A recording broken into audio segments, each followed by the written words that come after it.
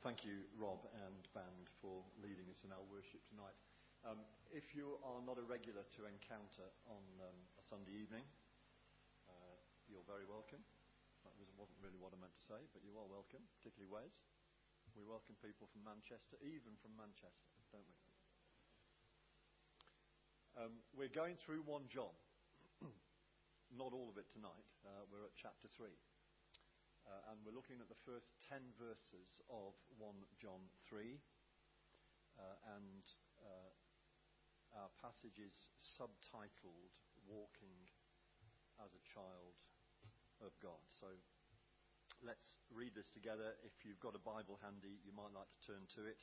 If it's one of the church Bibles, it's on page 1226, if that helps you. 1226. 1 John 3, first 10 verses. How great is the love the Father has lavished on us, that we should be called children of God. And that is what we are. The reason the world does not know us is that it did not know Him. Dear friends, now we are children of God. And what we will be has not yet been made known. But we know that when He appears, we shall be like Him. Wow. For we shall see Him as He is. Everyone who has this hope in Him purifies himself, just as He is pure. Everyone who sins breaks the law. In fact, sin is lawlessness. But you know that He appeared so that He might take away our sins. And in Him is no sin. No one who lives in Him keeps on sinning. No one who continues to sin has either seen Him or known Him.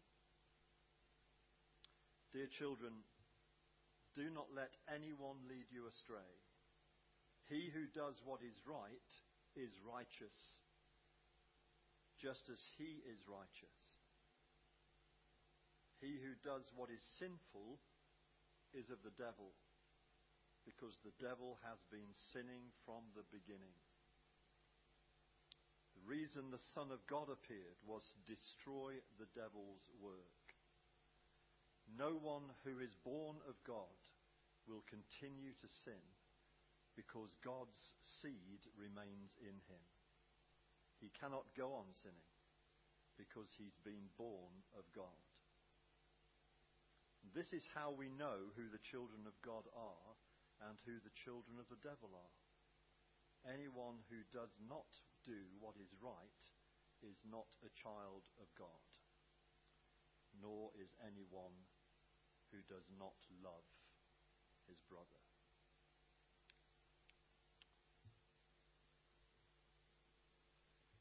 Fairly briefly, strange for me, but fairly briefly tonight, I want to bring 3 points after an introduction.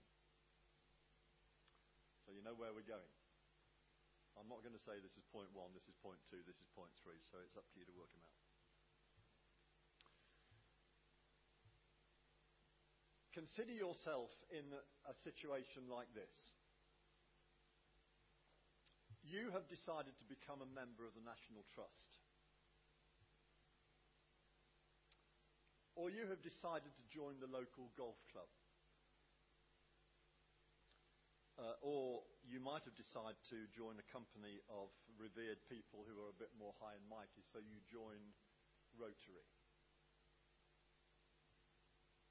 And if that's no good for you, ladies, what about the WI? Okay, so whatever it is, you decide to join because whatever reason you decide to join them, you get a membership ticket. Does that membership ticket actually make you feel any different? Maybe a degree of satisfaction? Maybe you are in with the crowd that you want to be in with? But does it change your life? I would venture to suggest that it has little impact on the way you think, the way you feel, and your future actions, other than going to the meetings.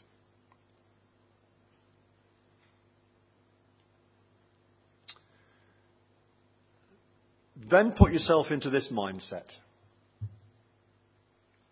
You and I are just ordinary folks. And we are, by and large, apart from Kate, a lot young. Oh, apart from Ethan and Scarlett, a lot younger. Okay? And we're at university, or just out of university. And our paths happen to cross with an eligible member of the royal family. Instance, Kate Middleton. And we fall in love. And they fall in love with you. And before you know where you are, wedding bells chime, and you become a member of the royal family. How would that impact your life? Would it make you feel any different? Would it change the way you think, the way you act, what you say, where you go, how you dress? I'm suspecting that if we suddenly got transferred into the royal family, not that we earned our right to be there, but just because eyes met and hearts pumped and it all worked out okay, that our lives would be totally, totally changed.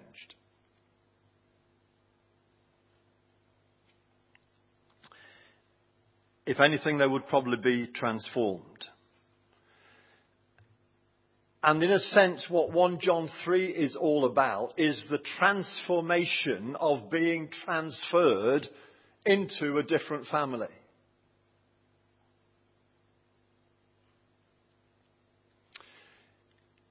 I touched on this when I led the prayer meeting back in March, of what it means to be called a child of God. A child, a son, a daughter of Almighty God. Does the truth of that actually ever dawn on us?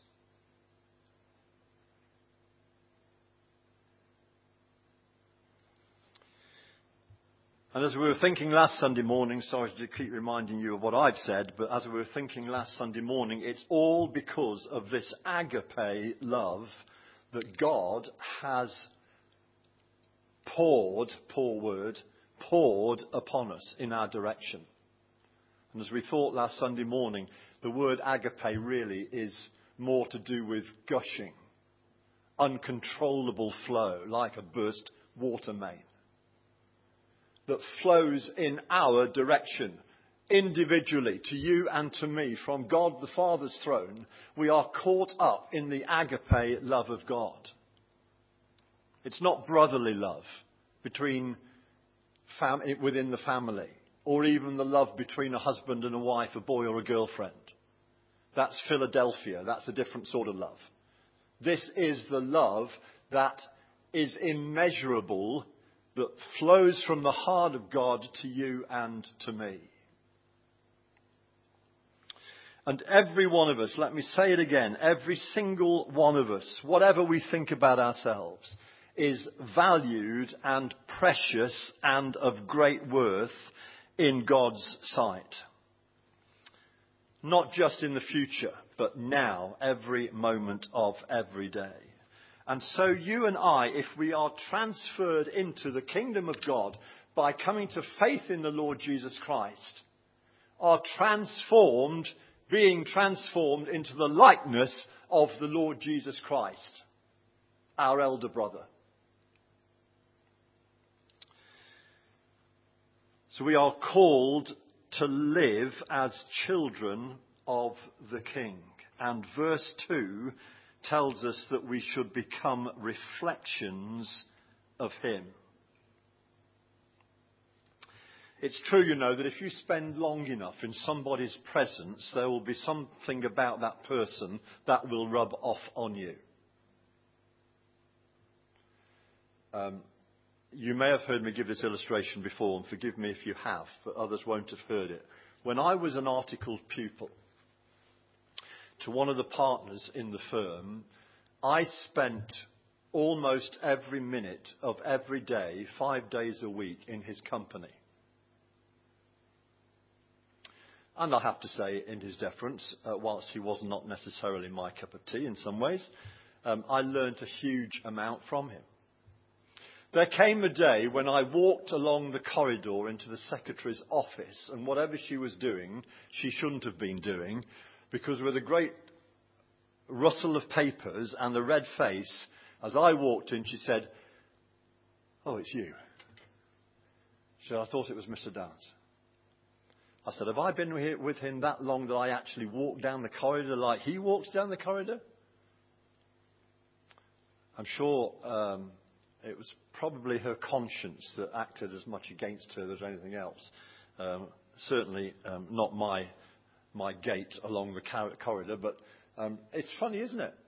You can spend time in somebody's presence, so you can get to know them that well, that you can take on, in a sense, what they stand for, what they are, their identity, the way they walk, move, talk, etc., etc.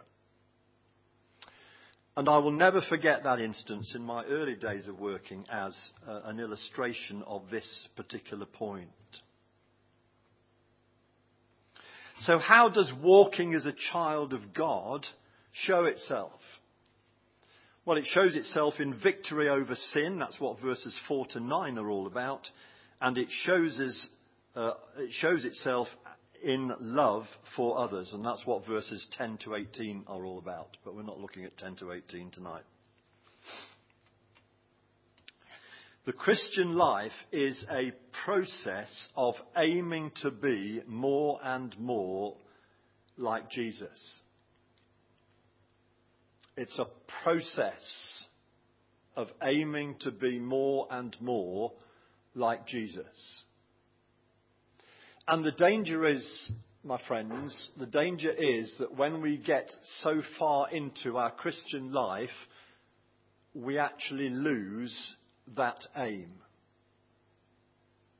Let me put it another way.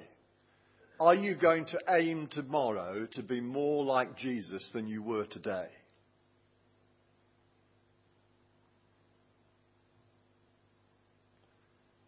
It's a process of becoming, identifying as a child of the King.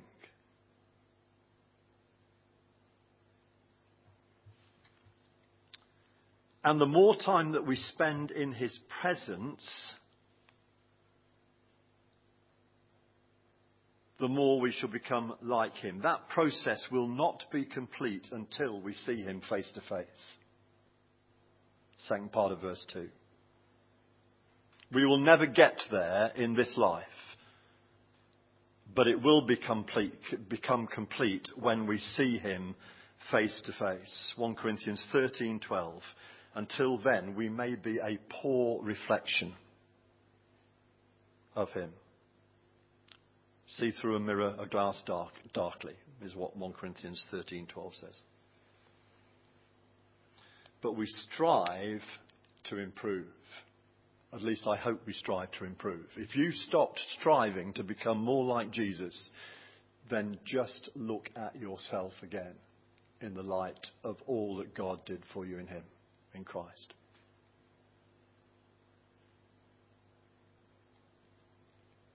When we were in New Zealand, we went and saw a lake called Lake Matheson. It was known as the Mirror Lake.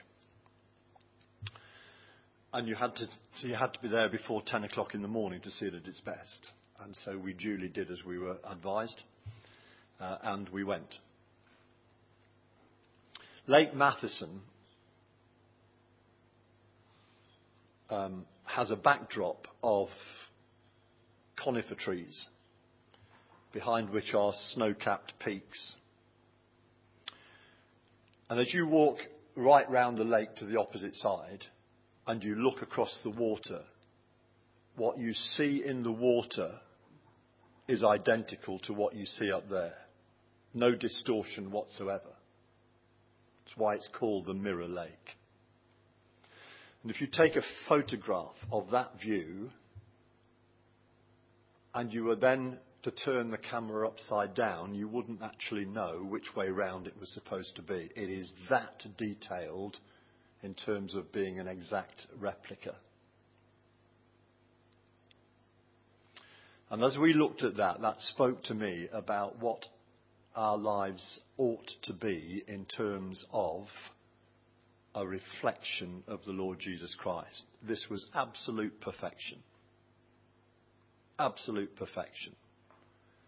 And I can't speak for you, and I wouldn't speak for you, but I know very well that my life does not match up to absolute perfection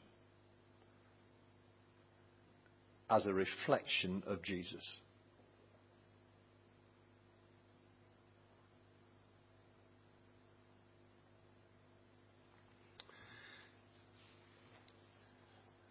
And if that is true for you, then it would motivate us to do two things.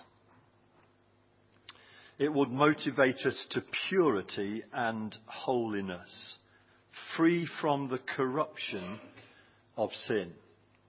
Free from the corruption of sin.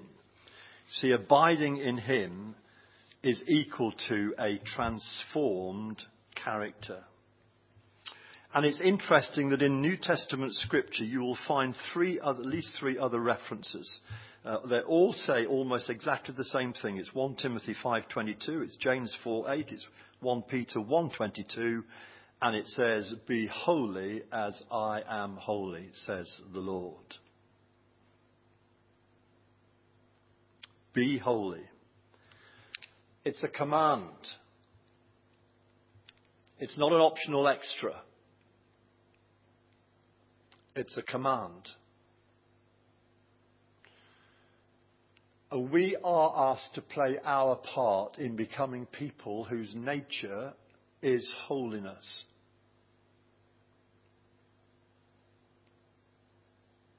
And if we do our part, God will do his part. He does the purifying. For no one who lives in him, verse 6, no one who lives in him keeps on sinning. If we do that willfully or nonchalantly or even just inadvertently, we are making light of the grace of God and all that it cost him to be the sacrifice in Christ for our sins. There is a difference between committing and continuing. The person who continues in sin, having tasted of the grace of God, is not sorry for the sin that caused Jesus to die. And so, says John, she is in opposition to God. Verse 6 says, as if you'd never known him. How tragic that you and I can add to Christ's sufferings.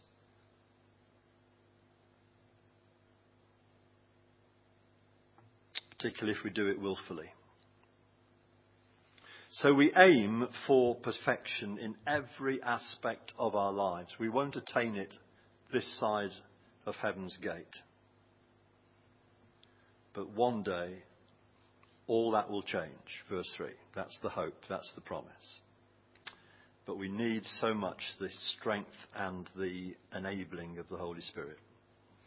When I was just reflecting on these 10 verses of 1 John 3, I turned to a book by Tom Wright, whose writings I value very much, about these letters, these later letters, not chronologically, but as they appear in the New Testament.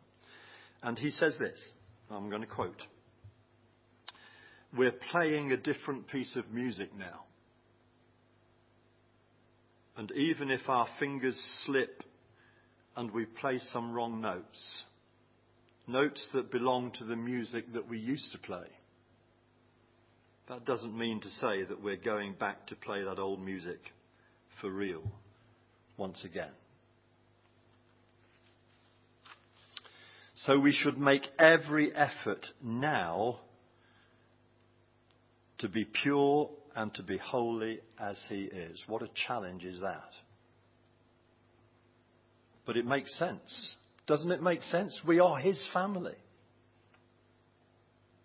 We represent him. We belong to him. We love him. And if you love someone, you want to please them. Furthermore, we're going to meet him. And wouldn't we want to be as worthy as we possibly could be of the name of Jesus the day we meet him?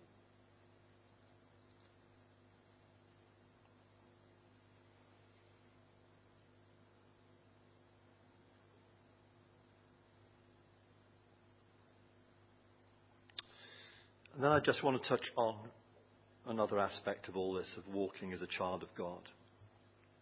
It's to do with our behaviour. We don't allow sin to set the tone.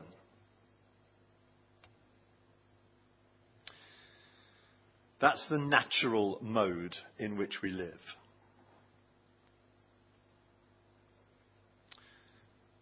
So in terms of behaviour, we make the effort to stay out of tempting situations, because the tempting situations are generally our point of weakness.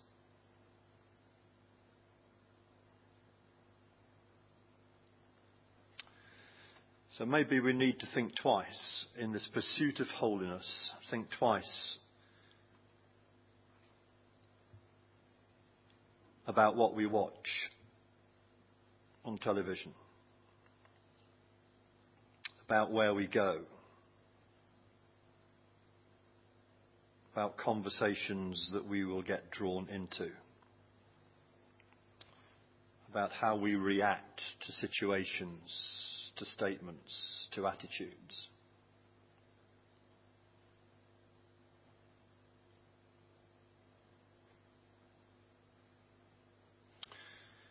With the help of God's Spirit, we need to subdue the base instincts in our nature, which don't disappear the day we come to faith.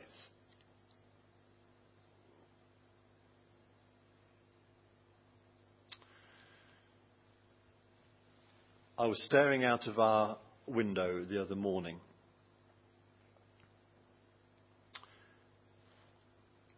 It was a bright, sunny morning, but it was a cold wind. About 4 mornings ago. And at the end of the garden, there is a hedge about this high. And on that hedge, and he comes every morning, there is a blackbird who sits on top of the hedge and suns himself. But his feathers are getting ruffled by the wind. And I thought to myself, why ever does that blackbird not get down on the ground, find a sheltered spot and sun himself there? And then I realised why the blackbird would probably not do that through his own instinct. Because although he might prefer it from a point of view of absorbing the sun on his black shiny feathers, he's putting himself into a place of vulnerability. On the top of the hedge, he's safe.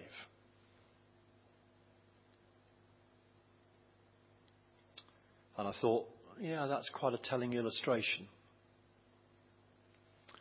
That we as Christians, seeking to be like the Lord Jesus, pursuing holiness in our lives, should never ever put ourselves in a place of vulnerability.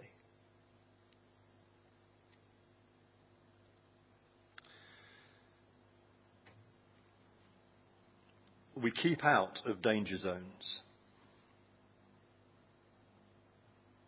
And if you feel like a cork on an ocean that's out of control completely, unable to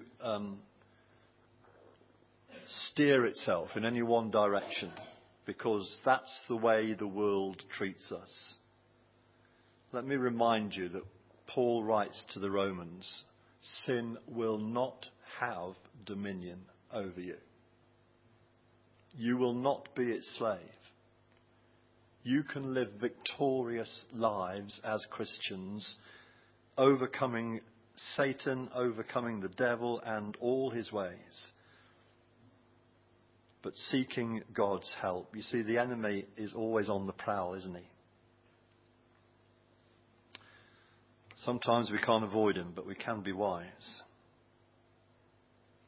Paul said in the Philippian letter, I can do all things through Christ, who strengthens me. It's his power, it's his wisdom, it's his discernment, it's his strength that enables us to cultivate a mind that is renewed day by day.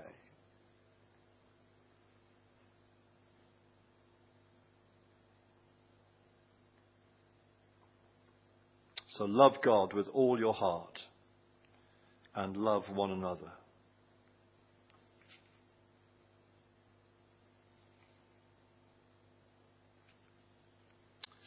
Failure to do that can open a door to many other sins, which actually points us to much of the rest of the letter. But we're not going there tonight. So let's spend a moment of quiet, just reflecting on what we've thought about, what we've heard,